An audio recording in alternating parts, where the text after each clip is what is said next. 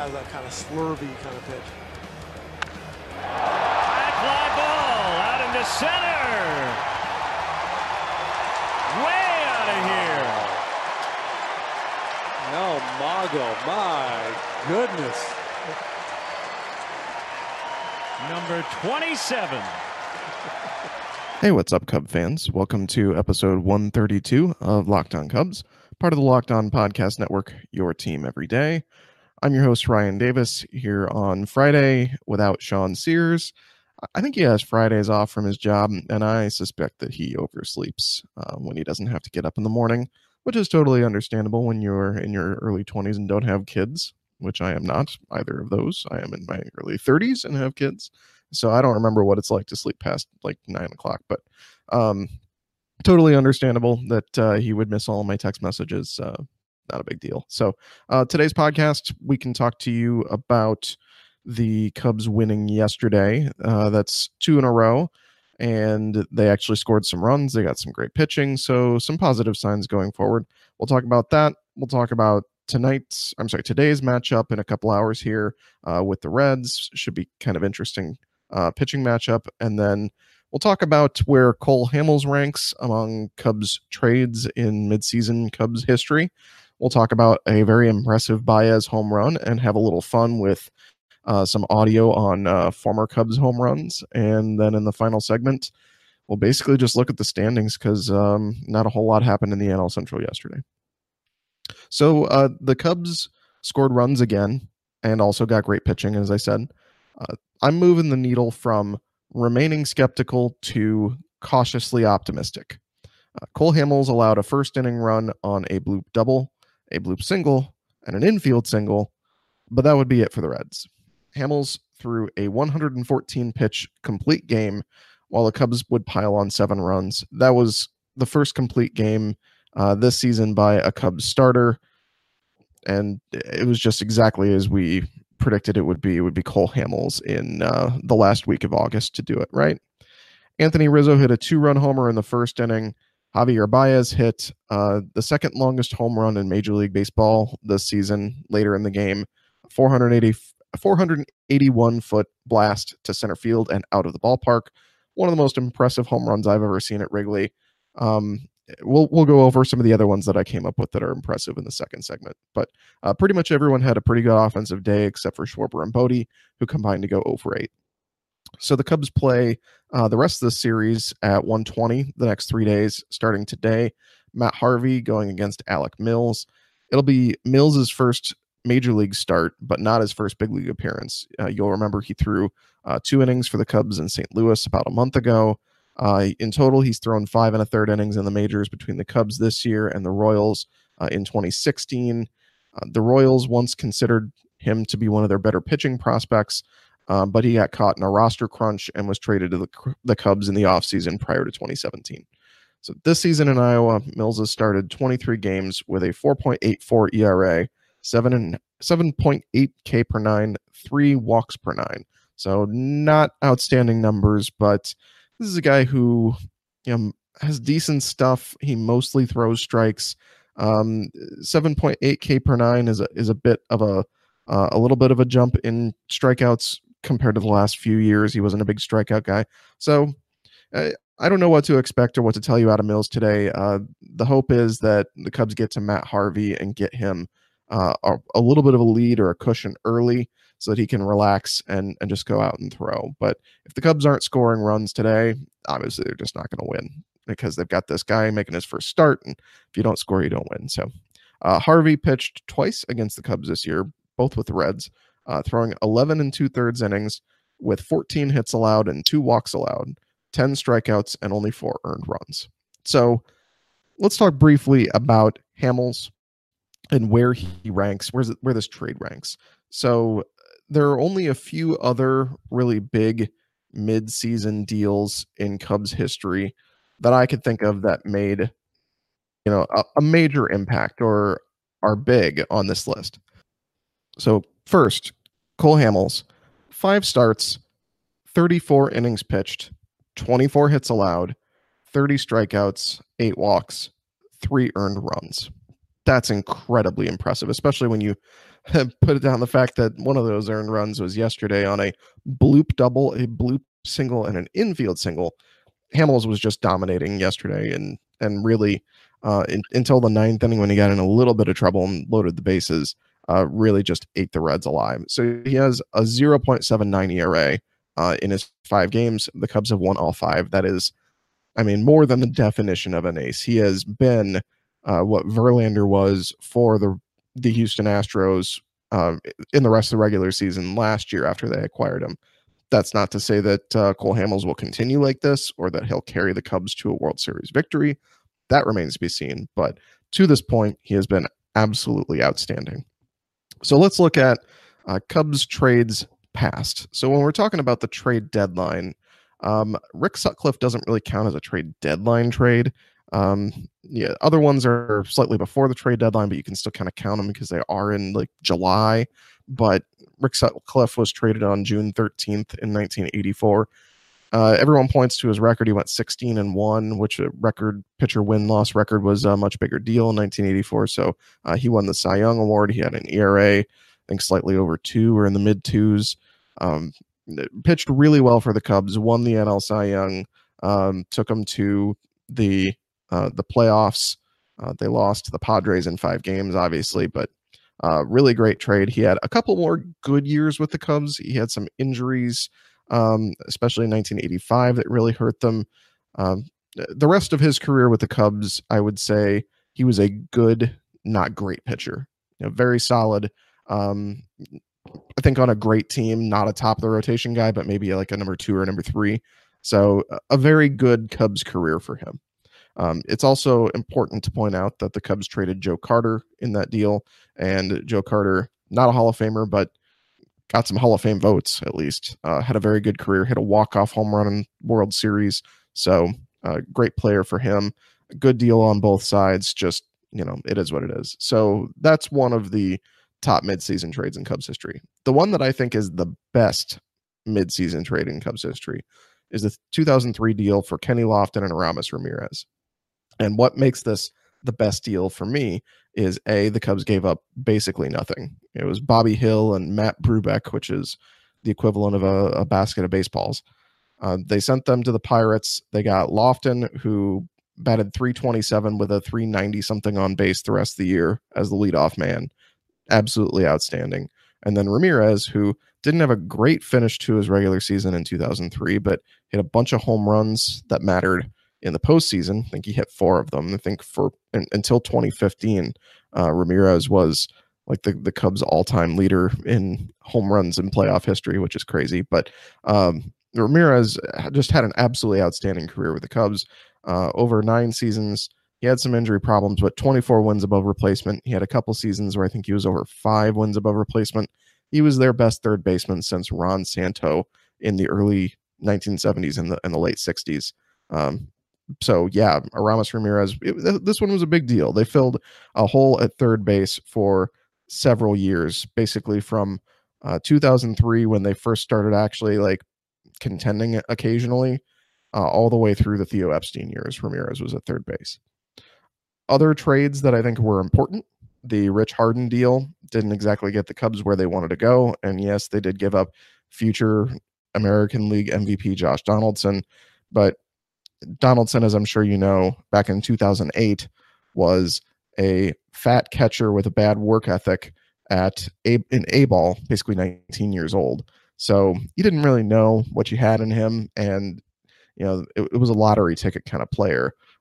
If he turned into something, good for Billy Beane and the A's, but you were getting the guy that you wanted. Rich Harden had a sub-2 ERA the rest of that year. He basically was a 5-inning pitcher, but struck out a bunch of guys. Didn't give up a lot of contact, didn't give up runs. He was that extra pitcher that you needed to help, push you towards the postseason. And unfortunately, by the time he actually got to the mound in a postseason game, the Cubs were down 0-2 on the road. So, yeah, unfortunately, you just can't blame Rich Harden for what happened, but a great deal in general. The other one that I have down is the Chapman deal. Obviously, the Cubs won a World Series. You can say a lot of things about Aroldis Chapman, but he played a role in that. People point to like, oh, well, he blew saves in the postseason. Yeah, but there were a lot of situations he came into that were real tough.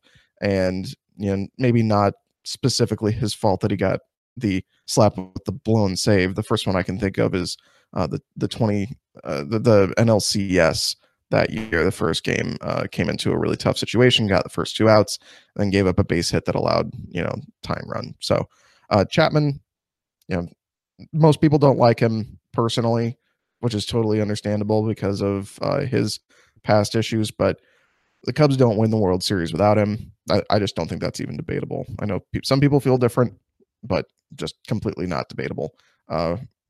Madden rode his arm down the stretch.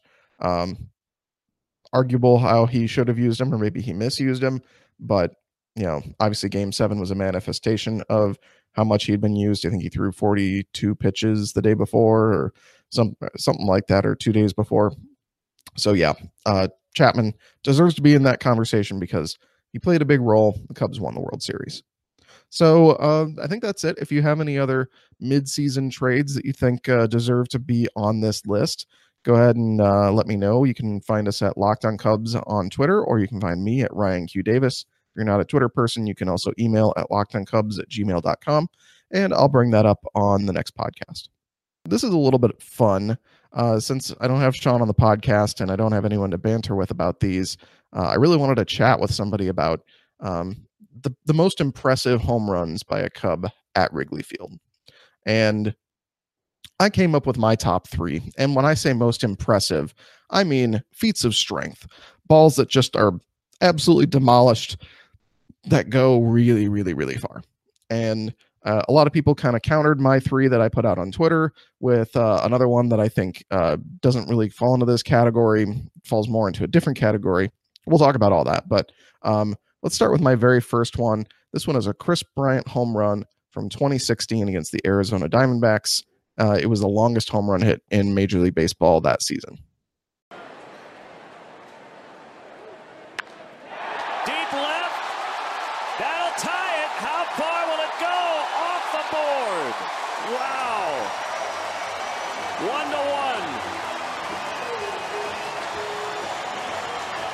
1-1. So again, a regular season home run doesn't have the emotional carry that a lot of other ones would, but it was a 495-foot home run, just an absolute blast off the top of the video board. The reason I specifically remember this one, I was there in left field, maybe a couple rows away from where that ball landed. So very, very easy to stick out in my mind. Second home run on this list has some emotional attachment to it because it was a playoff homer, but not one of recent history. It's actually Sammy Sosa in Game 2 of the NLCS against the Florida Marlins. Hits this one to dead center field, basically almost where Baez hit his, on top of the camera well. High drive, straight away center. Sammy plays long ball, and I mean long ball.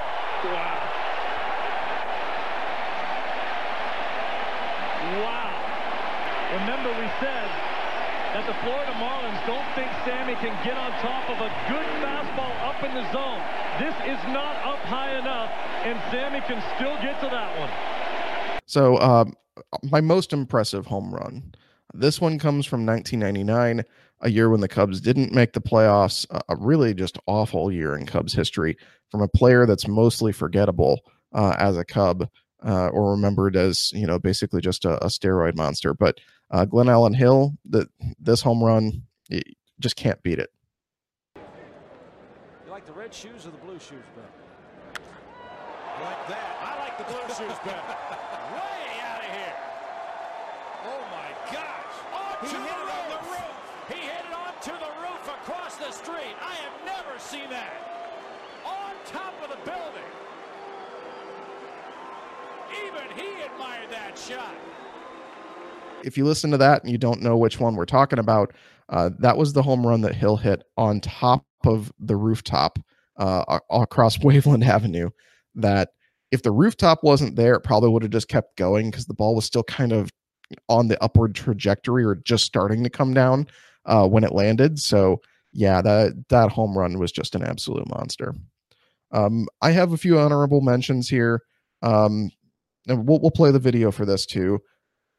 These are great emotional home runs, memorable home runs in Cubs history. First one is the most common one that people tweeted at me as an impressive home run. This one's the Kyle Schwarber homer. And Schwarber sends one high and deep, way back, and this ball is long gone. Mercy. What in the world? Over the scoreboard, on to Sheffield it goes. Schwarber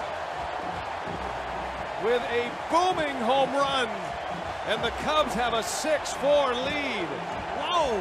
What a statement. That ball was absolutely crushed. So yeah, it landed on top of the scoreboard. It was a big home run. It was Schwarber. It was against the Cardinals in the playoffs. That makes it one of the most great, emotional, and memorable home runs in Cubs history. But it went 418 feet, which is, really pales in comparison to the Baez and the Bryant, the Sammy home run, the Glen Allen Hill homer. It just doesn't even come close. So next on the emotional home run list is another one that I was present for, and a really big home run in Cubs history. Let's go back to Game 1 against the Dodgers. Here comes the 0-2. High drive into right, back at the wall, it is gone! Grand slam, Montero! Game 1 hero!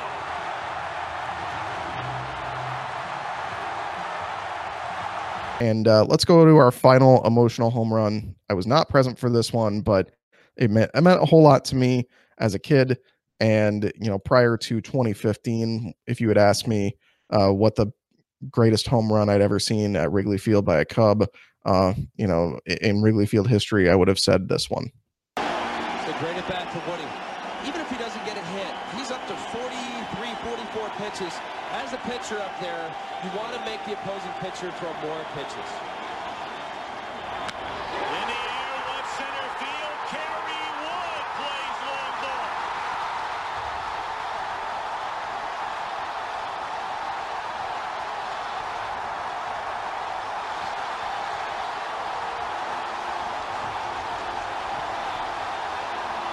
You're going to watch Kerry Wood hammer this pitch right down Broadway. Talk about a pitcher helping himself out. He knew it was gone as soon as he hit it. So yeah, they lost that game, but the Cubs were down 3-1 at the time that Kerry Wood came up to the plate. They had a runner on. It was 2 outs. It was a 3-2 pitch. Wood had a great at bat, made the pitcher throw a lot of pitches. I think it was Mark Redman. Made him throw a lot of pitches.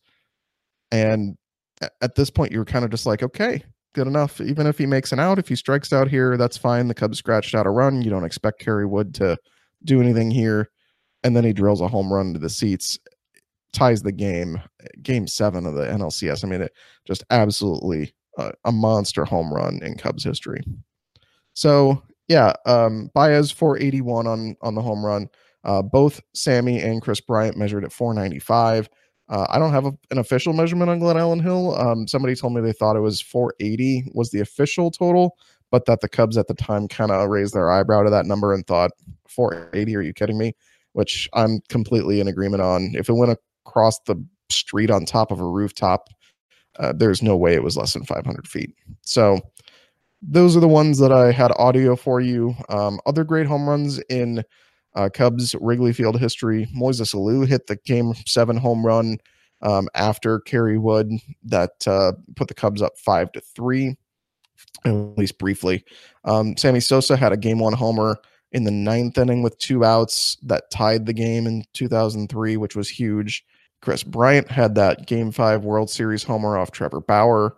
And then Anthony Rizzo. Why does everybody remember the Schwarber homer, but no one ever talks about the Rizzo homer in the NLDS? I don't remember the distance on it, but I feel like it was pretty close to the same distance. And Rizzo's home run actually gave the Cubs the lead. And Schwarber's home run was just the insurance run. So if we're talking about great home runs or important home runs, I would say Rizzo's was more important than Schwarber's. So let's go to our final segment. We'll just kind of wrap this up talking about the NL Central. So yesterday, the Cubs and the Reds were the only teams that played in the NL Central. So the standings are like this. The Cubs are 73-53, back 20 games over, still in first place. The Cardinals are still in second, 71-57, 3 games back. Milwaukee stays at 71-58, 3.5 back. The Pirates 63-65, now 11 back, and the Reds drop to 56-72, 18 games back. So to preview things for you for the rest of today in the NL Central, the Brewers play tonight at home against the Pittsburgh Pirates. That'll be Wade Miley, who's having an outstanding return with the Brewers, against Joe Musgrove. The Cardinals are on the road against the Rockies. That's a 7:40 p.m. Central Time start. Miles Michaelis taking on Antonio Senzatella. So if the Cubs can beat the Reds again this afternoon, that'll put pressure on the Cardinals and the Brewers to win to keep pace. If they can't do that, if the Cardinals and the Brewers lose, the Cubs go back to a 4-game lead. Feels a little bit more comfortable, right? We won't have to talk so much about the Cardinals sneaking up on them. Hopefully the Cardinals start to cool off a little bit. The Cubs go on a run. If you want to look at a positive, the Cardinals hit this really hot streak that you would have to assume might come to an end at some point here. They hit this really hot streak, and the Cubs hit kind of their low point offensively and started to turn around. And the Cardinals never got any closer than 2.5 games in first place. The Cubs didn't lose their lead during these two stretches, so it kind of turns around a little bit. Cubs can push that lead back to 4, maybe 5 or 6 games. That would really give them a lot of breathing room and make a lot of people feel a lot better about the rest of the season. Thanks for listening. This has been episode 132 of Locked On Cubs, part of the Locked On Podcast Network, your team every day. I'm Ryan Davis. You can find me on Twitter again at Ryan Q. Davis. You can also find my work at Bet Chicago. I write occasionally for The Athletic. I write occasionally for The Sporting News. I write occasionally for NBC Sports Chicago. You can find me at any of those places. Reach out if you have any questions. You can also email us, lockedoncubs@gmail.com. We'll be back next week with another podcast on Monday.